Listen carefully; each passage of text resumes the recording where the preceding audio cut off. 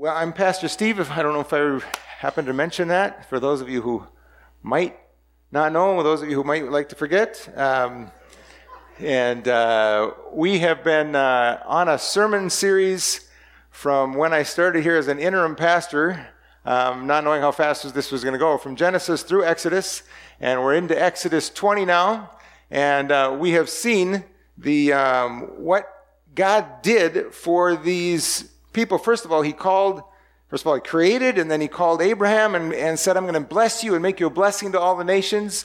And then he released Abraham's descendants and rescued them from the oppression they were in Egypt and delivered them, because he's a rescuer of oppressors from oppression. And then we saw him care for them through the wilderness. And then they got to this place where God said, okay, I've delivered you.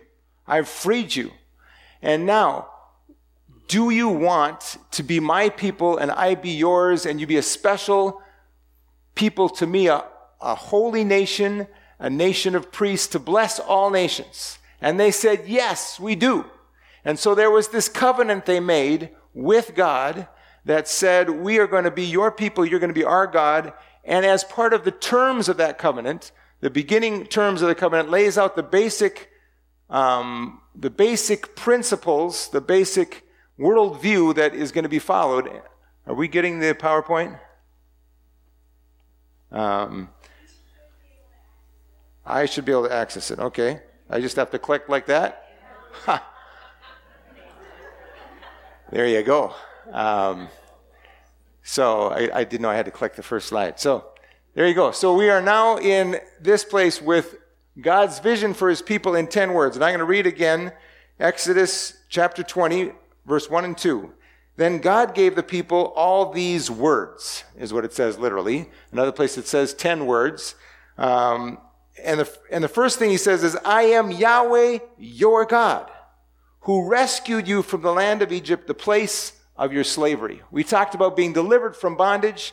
God has delivered us from bondage and welcomed us. Well, many of us, maybe you're still wondering if you want to follow this Jesus guy or Yahweh, who is that? If you have chosen to say, Yahweh is going to be my king, I'm going to follow him, then you've been freed from bondage. He's freed you from bondage to sin and other things and welcomed you into this journey. And now he gives some principles for how the relationship is going to go. The marriage is already done. Now it's how are we going to live together? And that's where these 10 words come in. We usually call them the 10 commandments. But now if you're not there, then you can listen in, but this isn't for you. So if you're saying, why should God tell me what to do? You're not there yet. You're not ready for him to be king. We get that. But those of us who want Jesus to be king and we want to know how to follow him, this is for us. And we've looked at the first 5 words, starting with, I was thinking I should get some kind of mnemonic way for you guys to remember this, but there's some cute ones so the first one is what? Yahweh is the only God. Second one, there is no other God. Not 2 gods, just one God. Okay? Second one is no 2 gods, just one God. Third one is watch your words. There's the Father, Son, and the Holy Spirit. Yahweh is the only God, so don't use his name in vain. The fourth one is what? Keep the Sabbath. Remember to rest as Jesus. And number 5 was last week? Honor your mom and dad. And now, so the first one's focused on justice with God, love to God, love the Lord your God with all your heart, soul, strength, and mind. And later, it's talking now about how we can love others and live in just relationship with others. And we're focusing on God's vision for his people. This isn't just individually what you should do, but it's what kind of a people would be best if they lived these principles and lived this way. So, God's love for his people, we're on to 10. So, anybody watch the news this week? So we could talk about Saudi Arabia, we could go down a whole list of things and things that didn't really make the news, but yesterday, the latest thing was a gunman kills 11 in a Pittsburgh synagogue. Our news is full of murder, isn't it? and debates about what we can do about murder, and that's just yesterday's news. But every day has its own news and things that didn't make the news. Whether they're from domestic abuse or from other things, it's full of that. And so the word number 6 is you must not murder. The kind of society we want, the kind of people that God wanted to create, was a people where you must not murder. Now, the King James Version said this, you must not kill. Do not kill. So what does this word in Hebrew mean? You must not murder. So probably homicide, do not commit homicide would be the technical way to use it, because it's used in context like this, where it's somebody killing somebody, but this same word is used here. Anyone who assaults and kills another person must be put to death. So throughout the law, the punishment for death is death. And the punishment for knocking out an eye is knocking out an eye. And for stealing is having something taken away. But if it was simply an accident permitted by God, I will appoint a place of refuge where the slayer can run for safety. However, if someone deliberately kills another person, then the slayer must be dragged even from my altar and be put to death. So Exodus 21 and Numbers 35. Numbers 35 murder is somewhat of a rare word, but in Numbers 35 it's used a number of times, and it's about this thing of killing somebody. Someone killing somebody else in an unauthorized way. And there were cities of refuge set up, mostly within a day's journey, so that people could get away from the person who was taking vengeance from the family and saying, you killed my brother, I got to kill you. They could run to this place, and there they'd be protected if it was accidental. Now, it still was no big deal, because they had to stay in that city until the high priest died. They were basically in house arrest until the high priest died. If they went out, then the person could avenge them and kill them. So there was protection for those who accidentally killed, but it was a very serious thing to take another person's life. So the King James Version says, do not kill. That's too broad, because this Hebrew word is not used in the Old Testament for war, for self-defense, for suicide, for slaughtering animals, or except in one word play is it used in capital punishment. One place where it's using the same word just... So it's really not about capital punishment or all those other things, which we have sometimes used this, but the principles may apply there. We'll see. So the point is, it's an unauthorized killing of a person by an individual. It's not really about what happens if capital punishment, for example, or in a war. It's unauthorized killing by a person by an individual. Now the question is, who authorizes? Who could authorize somebody to kill somebody? Well, you know the famous saying, I brought you into this world, I can take you out. Well, that's not actually, you don't have authorization to do that. Who has authority over life and death? That is the key question. That's the key thing that this is getting at, and the key question we need to ask. Who has authority over life and death? If you look back to creation, you'll recall who gave life. Who was it that gave life? Well, God gave life. He created all things that are alive, but he specifically created man and woman in his image. You remember that? And then you probably remember their first son, Cain, got upset with his brother and killed his brother. Interesting, in that text, God actually says, Cain, sin is crouching at your door. It wants to have you. You must master it. How gracious of God to say, hey, Cain, watch out. I see that anger. I see that hate in your heart. If you let that go, but he does let it go. He kills his brother, the first murderer. It starts out immediately. And we talked about how justice goes from the family to the society to international injustice and idolatry, but we're not doing Genesis this time. So in Genesis 9, at the end of the flood, God blessed Noah. He reinstituted the things that he said. He blessed them and said, be fruitful and multiply, fill the earth and subdue it. He says, and he also says, now you can eat animals. Apparently before that they weren't eating animals. He says, I give you the animals also to eat. But he says, and I will require the blood of anyone who takes another person's life. The life is in the blood. I'm going to require the blood of that person who takes another person's life. If a wild animal kills a person, it must die. And anyone who murders a fellow human must die. If anyone takes a human life, that person's life will also be taken by human hands. For God made human beings in his own image. So this is serious. You cannot take anyone's life because they are made in God's image. It doesn't matter how poor they are, how rich they are, how different they are from you, whether they're male or female or what place they came from or what color they are or anything else. It does not matter. They are in the image of God. Therefore, you may not kill another person. The other piece of the image of God is that God has given us authority as his representatives. So we are in God's image. So when you kill somebody, it's like killing God in effigy because we're his image. But then he's also, as the image of God, we've been given some authority to make things, rule things in this situation so that we, on his authority, kill those who kill others. So we execute murderers in Israel because they have taken the image of God, and therefore, as the image of God, we are required to take that image. It's serious, okay? So it's based on that thing that we are created by God and we are in his image. So who has authority over life and death? Only life's creator. Yahweh, the Lord God, is the only one who has authority to take life.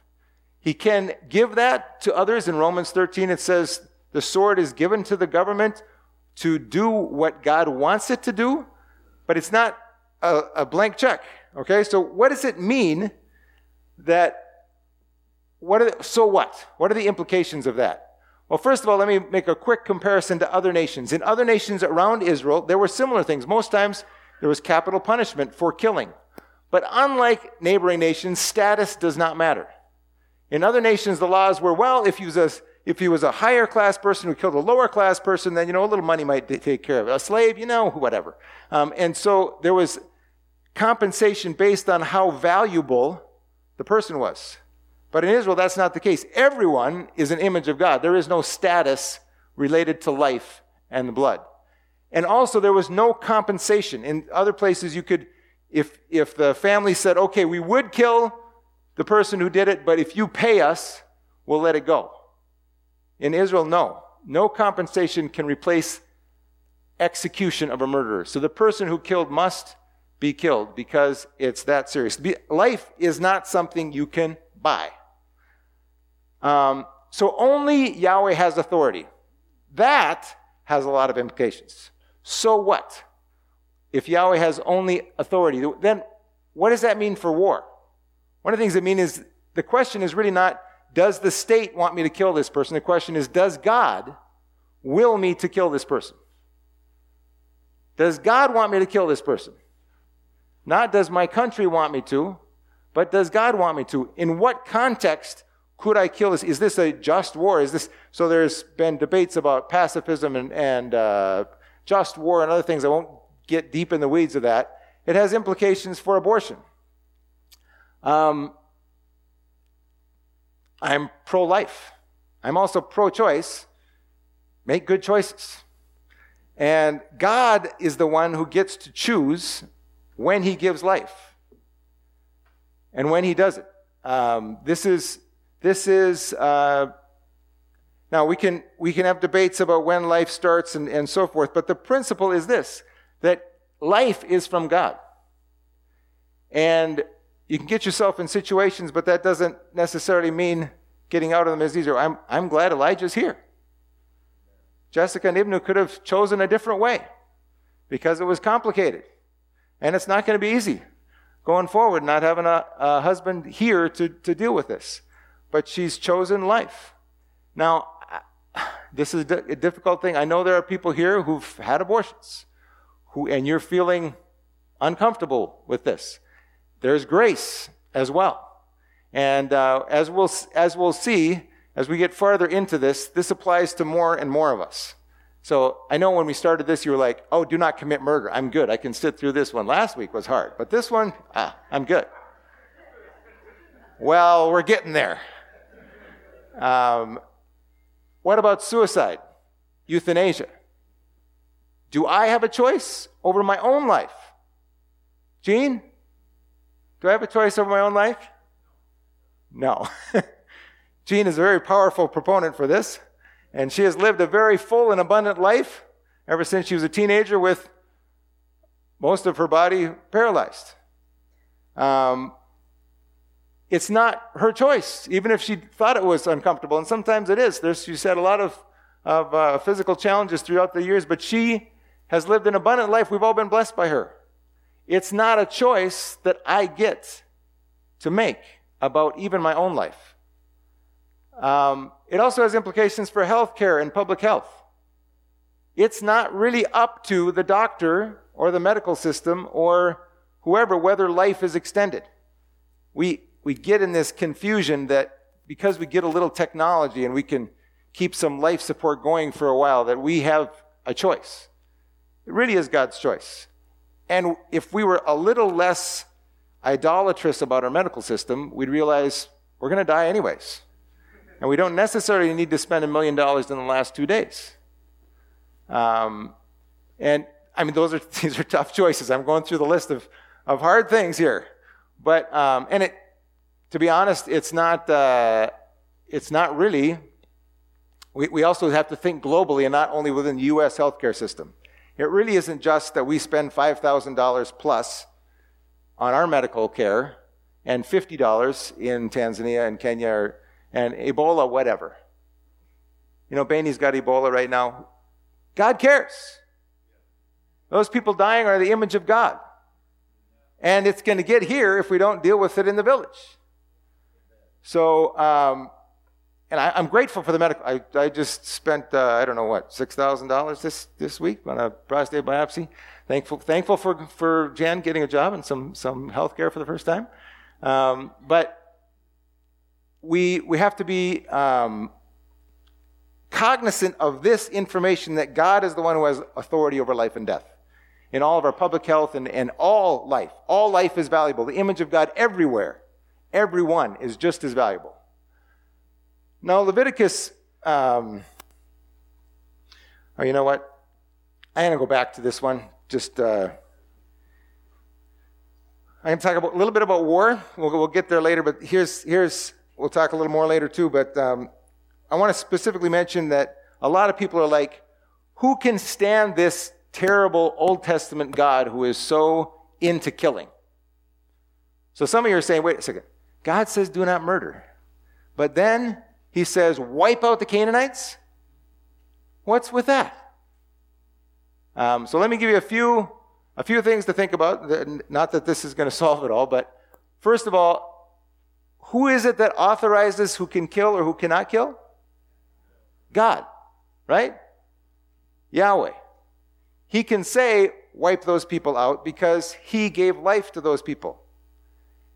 Keep in mind, this was only a limited thing. This was just moving Israel out of being bondage and slaves into Canaan and giving them a place. And it was just that generation in Canaan.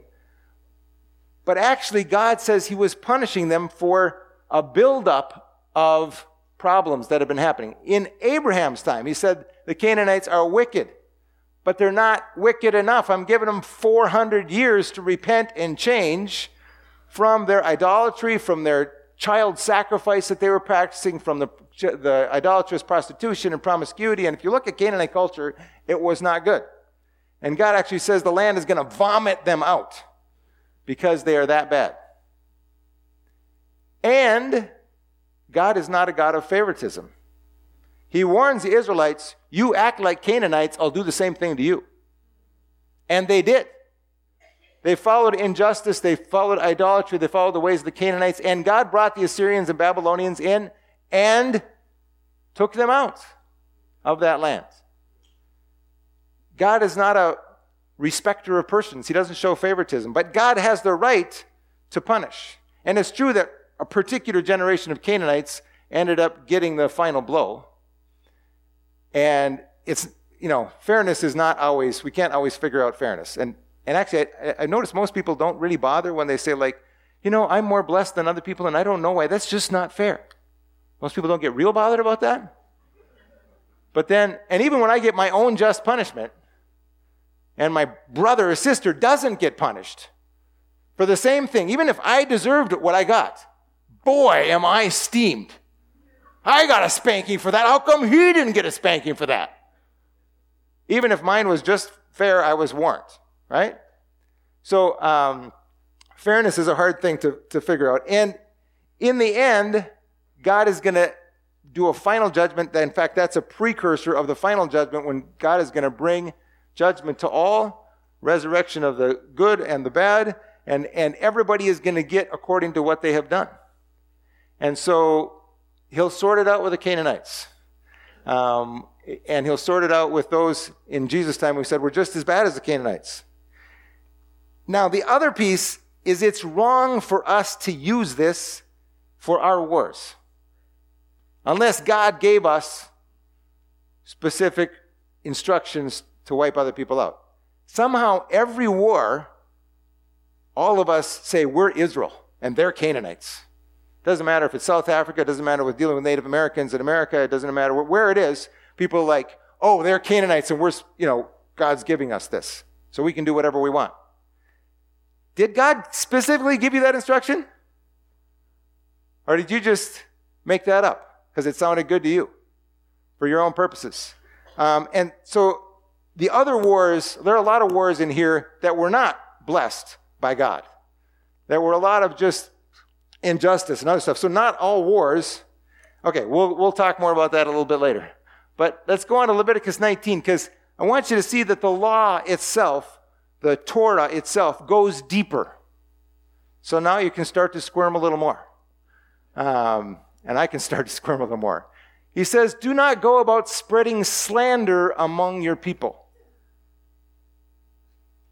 So don't say bad things about other people. Do not do anything that endangers your neighbor's life. I am the Lord. So we'll talk about this a little more, but when we say things about others, that can have implications. Nobody ever kills a person. You ever notice that? Those people in Pittsburgh, the guy who killed them did not kill people. He killed invaders. He killed Jews. He killed people who are coming here to kill my people. He killed enemies. He didn't kill people. And so when we start changing our words, instead of talking about people as people, now they're Jews, so they're Muslims, they're those people, they're liberals, they're fundamentalists, they're whatever they are. We start forgetting that they're the image of God, who we must respect. That is dangerous. And I read a lot of it on Facebook. Just listen to the news. There's not the image of God is coming toward our borders. Invaders are coming toward our borders. And there's probably Muslims there. And if we get a few terrorists, wait a second. We just went from Guatemalans to invaders to terrorists. How did that happen? I thought they were just kids who were, okay. Is anybody not uncomfortable yet? We're getting there. If you're not uncomfortable yet, I'm uncomfortable.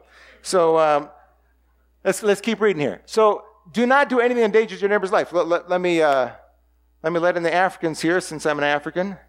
When you label someone a witch, that woman killed so-and-so, before long, that woman might just get kicked out or beaten or killed, because now she's not a person, not a grandma, she's a witch. That's where we move things. So do not do anything that endangers your neighbor's life. Your words can hurt people. They can even endanger their lives. He says, because I am the Lord. Do not hate. So it gets to he's starting to get at the heart now. Not just about what you do with a knife, it's the hate. Do not hate a fellow Israelite in your heart. Rebuke your neighbor frankly so you will not share in their guilt. So if someone does something wrong, rebuke them frankly. Do not just harbor hate in your... Maybe you even need to rebuke each other about our hate. But we don't just harbor it, deal with it. And do not seek revenge or bear a grudge. Okay, so I hadn't murdered anybody, but now we're getting a little bit, hate. Do not bear a grudge against anyone among your people, but love your neighbor as yourself. I am Yahweh. This whole Leviticus 19 is actually kind of a riff on the 10 words. It's all about the 10 words. And this one isn't specifically about murder, but it kind of is. And in case you're looking here and you're saying, wow, so love your neighbor as yourself was not actually Jesus' original idea. He was quoting Scripture. That's right. And when the guy said, well, who is my neighbor? I mean, his fellow Israelite is what it says, right? The guy hadn't read to the rest of the chapter. Just a few verses later, it says, when a foreigner resides among you in the land, do not mistreat them. The foreigner residing among you must be treated as your native born. Love them as yourself. For you were foreigners in Egypt. I am Yahweh, your God. So this is all about that Yahweh is our God, and that's why we have to do this. And it's not just that I have to treat my neighbor who's like me civilly and love them.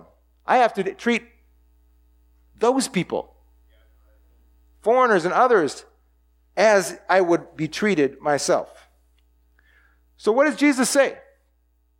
Jesus gives his version. Moses stood on a mountain and got God's commandments. Jesus goes to the Sermon on the Mount and gives his interpretation of the commandments. And it's very purposeful that Matthew has him on a mountain because he's doing the interpretation of these commandments. He says, you have heard that our ancestors were told, this is 1,400 years earlier, you must not murder.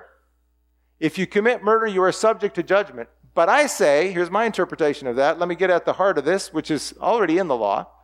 I say, if you are even angry with someone, you are subject to judgment.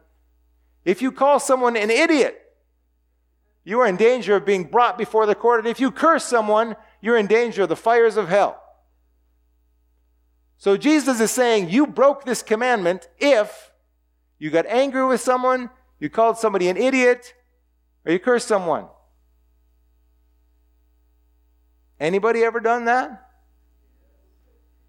I read your Facebook accounts, so I've seen some people say some things about some other people and call them a lot of names. I've heard our current president called a lot of names. I've heard our former president called a lot of names. I've heard a lot of officials and different people called a lot of names. Jesus is saying, you call somebody an idiot, you're not just an idiot, you're in danger of judgment. You should be judged. This is where murder starts. He says you've already got murder in your heart. If you're even angry. Now, I get angry. So I'm guilty. I get angry with people who are so idiotic in the things they say on Facebook. So that makes me no better, right? And the things that are said, so I have to watch my language. I have to watch my speech. What I say about people can be a heart of a murderer. Hate, anger, Jesus gets at the root. He goes on and says, so if you're presenting a sacrifice at the altar in the temple and you suddenly remember that someone has something against you, leave your sacrifice there at the altar, go and be reconciled to that person, then come and offer your sacrifice to God. So he's saying this person's bringing their goat or whatever, and they're bringing it into the temple. They get there and they're about to give it to the priest, and they go, oh, you know what? Somebody doesn't like me. There's something I have with somebody. He says, tie that goat up and go back. I didn't notice anybody during the offering slip out. But that's what Jesus is saying. You come here, don't go just, you can if you want to, but you can wait till the end of the sermon too if you want to slip out. But the point is, you got something against someone, get that dealt with. You can't say I love God and hate my neighbor. It's serious that Jesus wants us to reconcile with other people.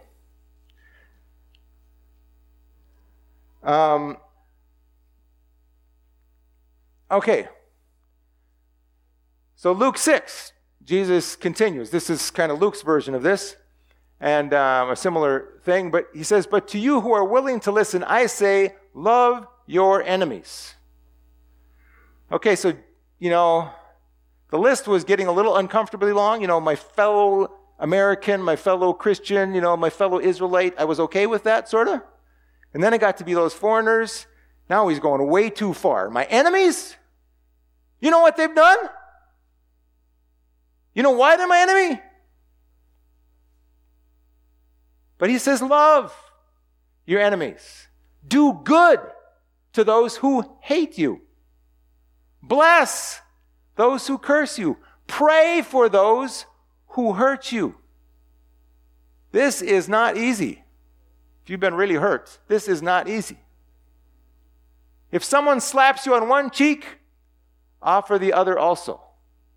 So do you remember in the law, they wanted to make sure that justice was done, an eye for an eye, a tooth for a tooth. I think Gandhi said, and then the whole world will be blind and toothless, right?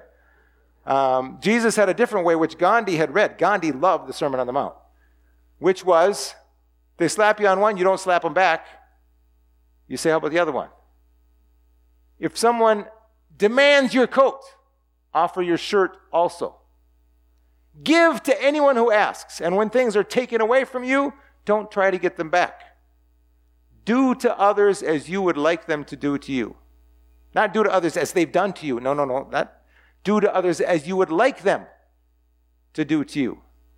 Jesus is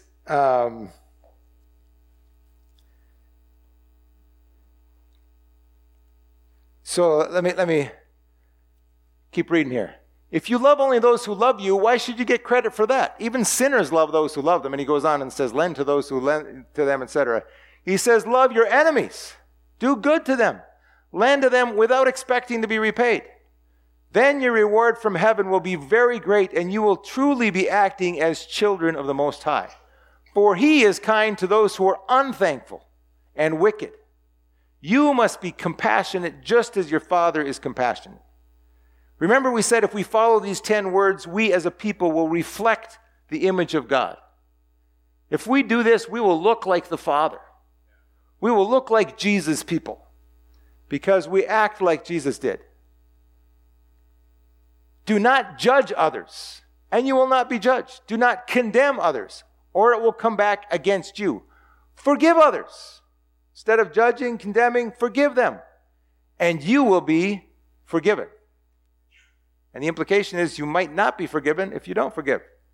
Forgive others and you will be forgiven. Give and you will receive. Your gift will return to you in full. And now he has the image of somebody pressed down, shaken together to make room for more, running over and poured into your lap.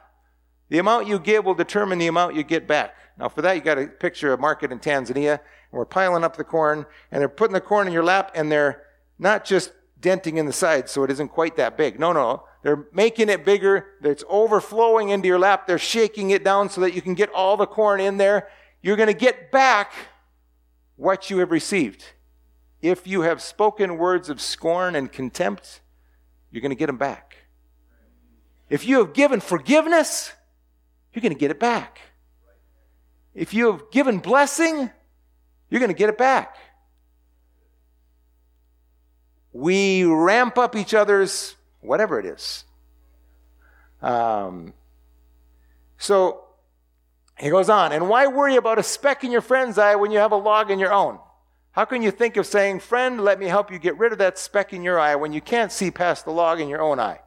Hypocrite, first get rid of the log in your own eye, then you will see well enough to deal with the speck in your friend's eye. Swahili has a great saying for this, Nyani haoni kundule, which means the baboon never sees its own rear end. So we all look at other people and say, look at them. Look at their Facebook posts. Look at that ugly. Look at those liberals. Look at those conservatives. Look at those whatever.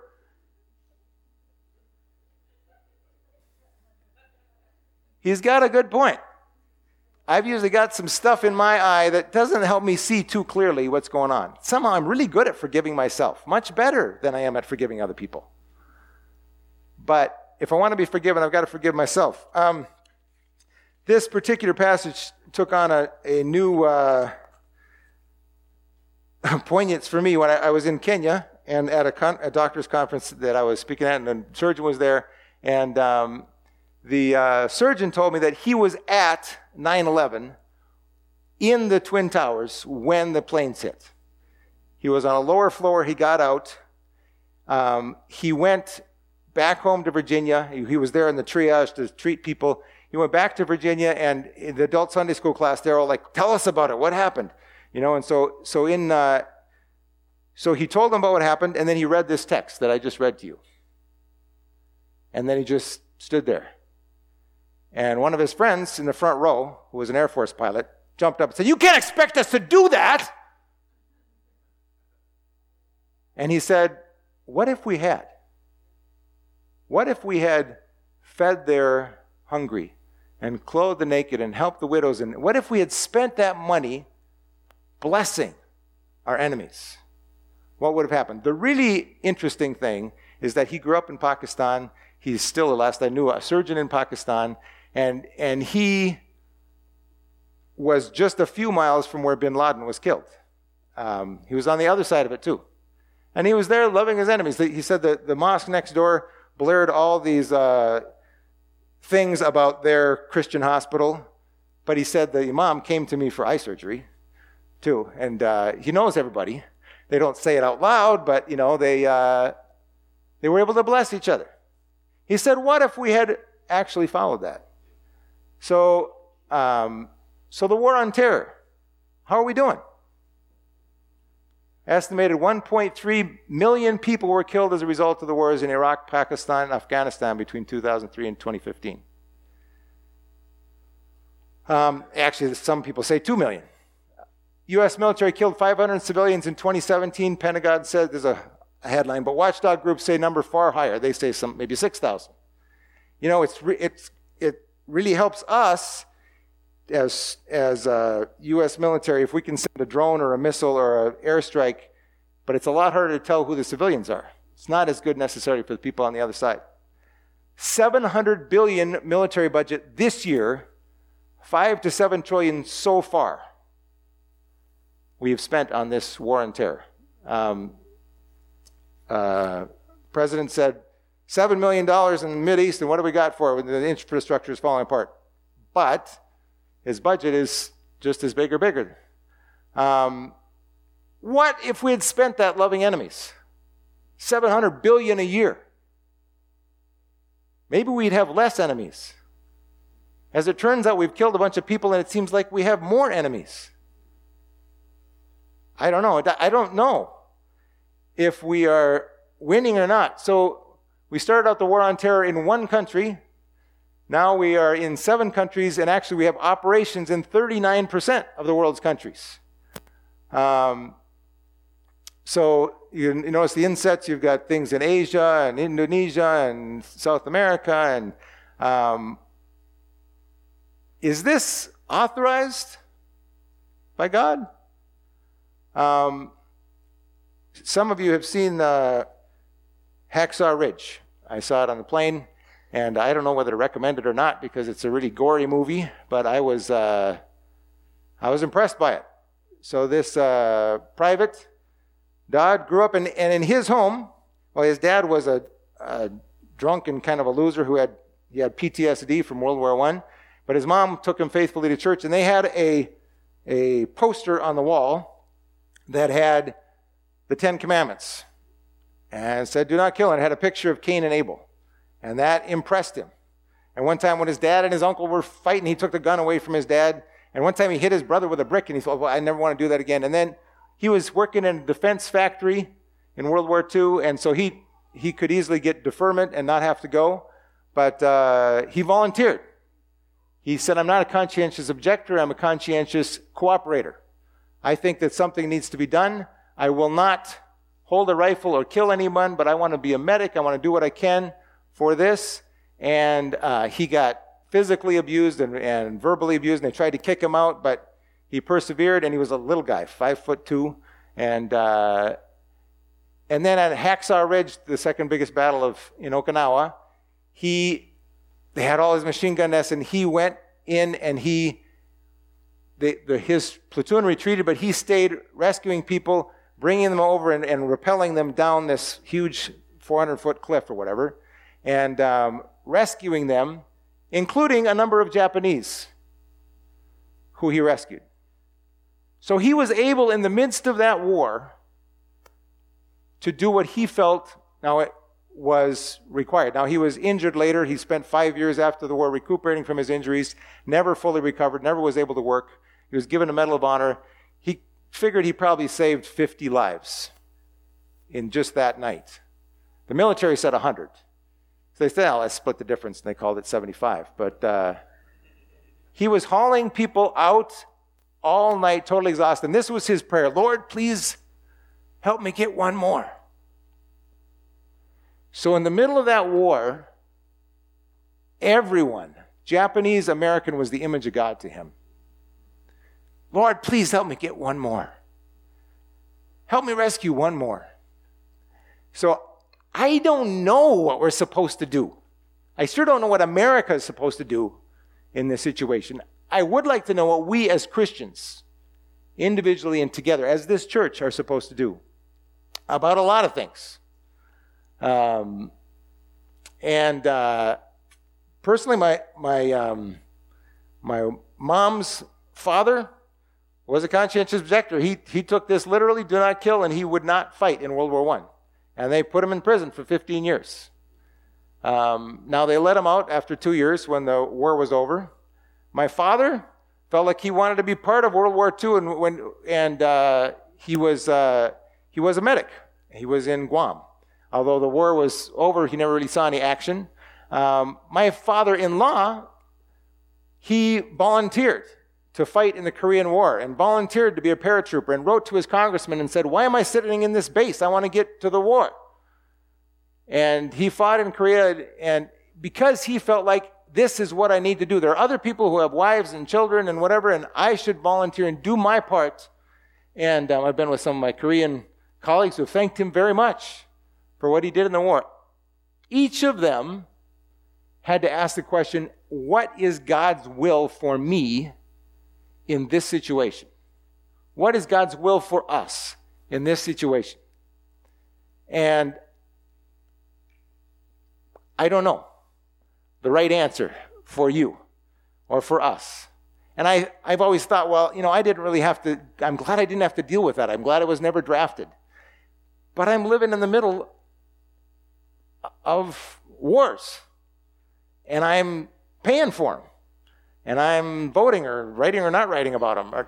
And there's stuff going on with abortion. There's stuff going on with domestic violence. There's stuff going on with all this. What is my responsibility? And how do I deal with the issues in my heart? The hate, the anger. Those are some of the questions. I look to the one who said, I am the way, the truth, and the life. And we murdered the life. We murdered Jesus. It was other people who were responsible. It was the Roman government. It was the Jewish Sadducees. It was a mistrial, whatever. But we were part of it because it was for our sins. It was for our hate. And Jesus lived his life loving, serving, and that upset people. And so they killed him because it was messing with their power. And Jesus has given us the prospect of forgiveness. He has taken all of our wrong, our hate, our anger, bore it on himself, and said, Father, forgive them, for they don't know what they're doing. We can accept his sacrifice that pays for what I have done wrong, for my anger, for my hate, for my participation, my slander. And he can forgive me. He can forgive you. And he can help us to live in a way that's actually positively loving. 1 John, who John knew Jesus, he wrote this. He said, "This is the message you've heard from the beginning. We should love one another." That's the real message. Love your neighbor. We should love one another. We must not be like Cain, who belonged to the evil one and killed his brother. If we love our brothers and sisters who are believers, it proves that we have passed from death to life. But a person who has no love is still dead. Anyone who hates another brother or sister is really a murderer at heart. So John says the same thing. I'm a murderer if I hate my brother or sister. And you know that murderers don't have eternal life within them. We don't have life when we're hating. We know what real love is because Jesus gave up his life for us. Jesus showed us the example of how to really be loving, how to really obey this commandment. So we also ought to give up our lives for our brothers and sisters. Private Dodd in Hacksaw Ridge was doing this. He was trying to follow Jesus. He was giving up his life so that he could help his brothers and sisters. If someone has enough money to live well and sees a brother or sister in need but shows no compassion, how can God's love be in that person? Dear children, let us not merely say that we love each other. Let us show the truth by our actions, by what we say, by what we post, by what we do, by the actions we do to people inside of this family and outside of this family. Let us show by our actions that we love people. We love each other. And we love others, whoever they are, because we see them as the image of God. So what do I do? A few suggestions. Take your feelings to Yahweh, to the Lord. A great suggestion is to read the Psalms. Read them out loud, make them yours. And I'd say even those really tough ones. A few of those Psalms are called cursing Psalms, break their teeth, smash their children against the rocks. This is coming out of the heart of someone who has been deeply wounded. Somebody who was crushed by the Babylonians. Somebody who has had terrible things happen to them. But who is he talking to? He's not posting it on Facebook. He's talking to God. And he's saying, God, deal with that person. They're unjust. They're wrong. What if we had prayed cursing psalms for Osama bin Laden and Saddam Hussein? God, break his teeth. He's oppressing his people. Deal with him. Could God have done it? But we don't trust God to do it, do we? We got to do it ourselves. What if we pray those cursing psalms? If you really hate someone, and then you bring it to God, and then God, because you say, God, you're the just judge. You're in charge of death and life, and I think this person deserves. And then God can say, okay, thank you for your request. I'll look into that. And I had a couple things I wanted to talk to you about too. And God does. God does deal with injustice. Sometimes not the way we like. Abraham Lincoln said, none of us expected this Civil War to go this long, but maybe God is paying us back. Maybe until every drop of blood drawn with the lash is returned with one drawn with the sword. Maybe that's when God will restore us to health. Abraham Lincoln was great because he saw other people as people. He saw Southerners. He said, if I was in that situation, I wouldn't sell my slave because how am I going to make a living? I can see the situation. He saw slaves as real people. He was unique in being able to see both sides and empathize and see people as the image of God. So take your feelings to God. Pray about them. If you're angry, somebody's really hurt you, take that to God. And tell God to deal with it. And then let him deal with it. Usually you notice by the end of the Psalms, they kind of come around to saying, I got a new perspective. And wow, God, you're amazing. You're powerful. Pray the whole Psalm. Don't just pick out all the cursing psalms and pray those parts. Always speak of God's image with respect. Always talk about other people, even your enemies, with respect. Use respectful words. Honor them in the way you talk about them. This isn't that easy to do. And it seems to me it's getting worse. We need to speak with respect, even if they're your enemy. Because like I said, nobody ever kills a person. They always kill some label other than that. Follow Jesus' word and example. Now there's a huge thing. Follow Jesus' word and example. Jesus showed us how to do it. Even in the midst of being beaten, hurt, oppressed, he showed us how to love, how to forgive, how to do good, how to bless. And then ask for love and power. Ask the Holy Spirit to give you the love and power that you don't have. Could the worship team come up here?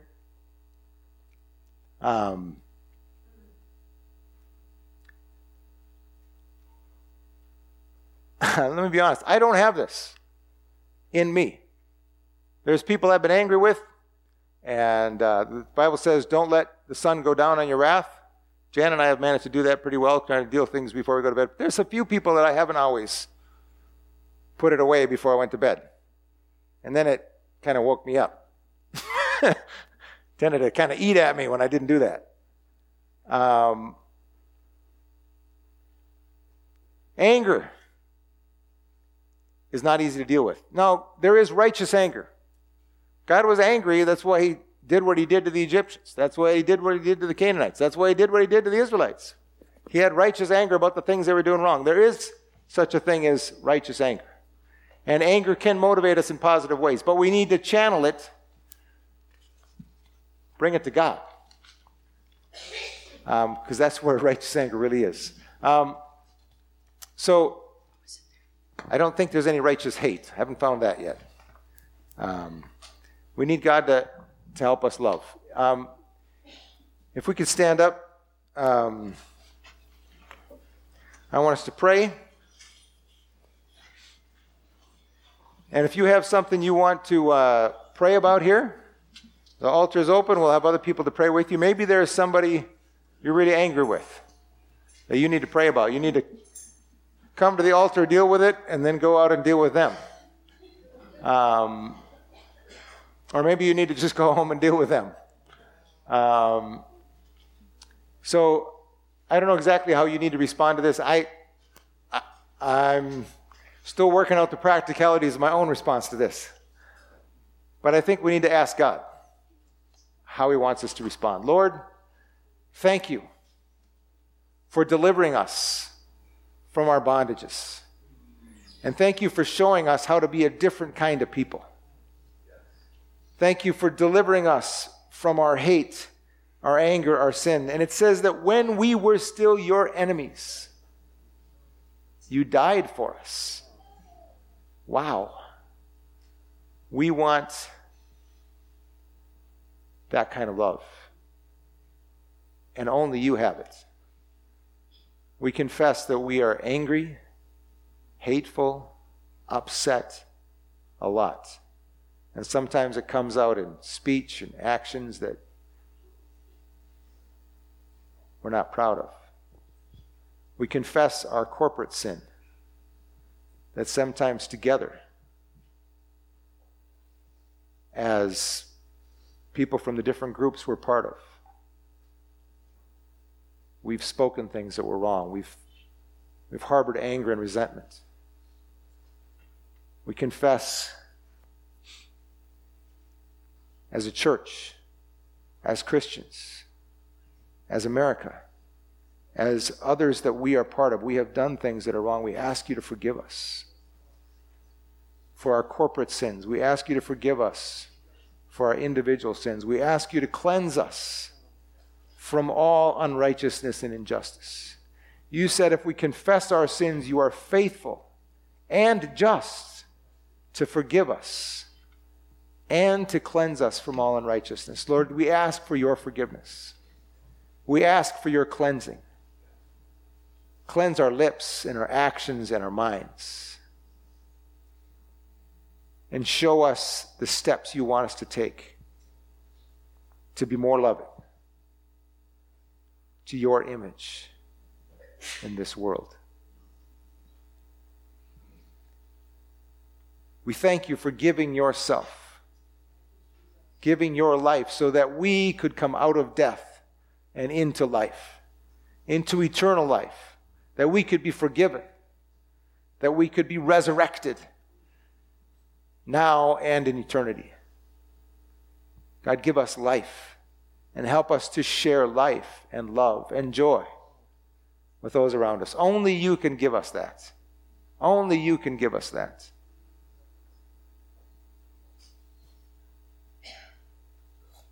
Without you, we spiral into just recriminations and adding insult to insult and insult to injury and getting worse and worse.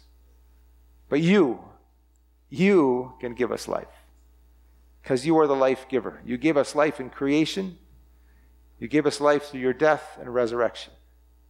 And we ask that you would pour your life out into us and pour your life out through us so that we can bless others.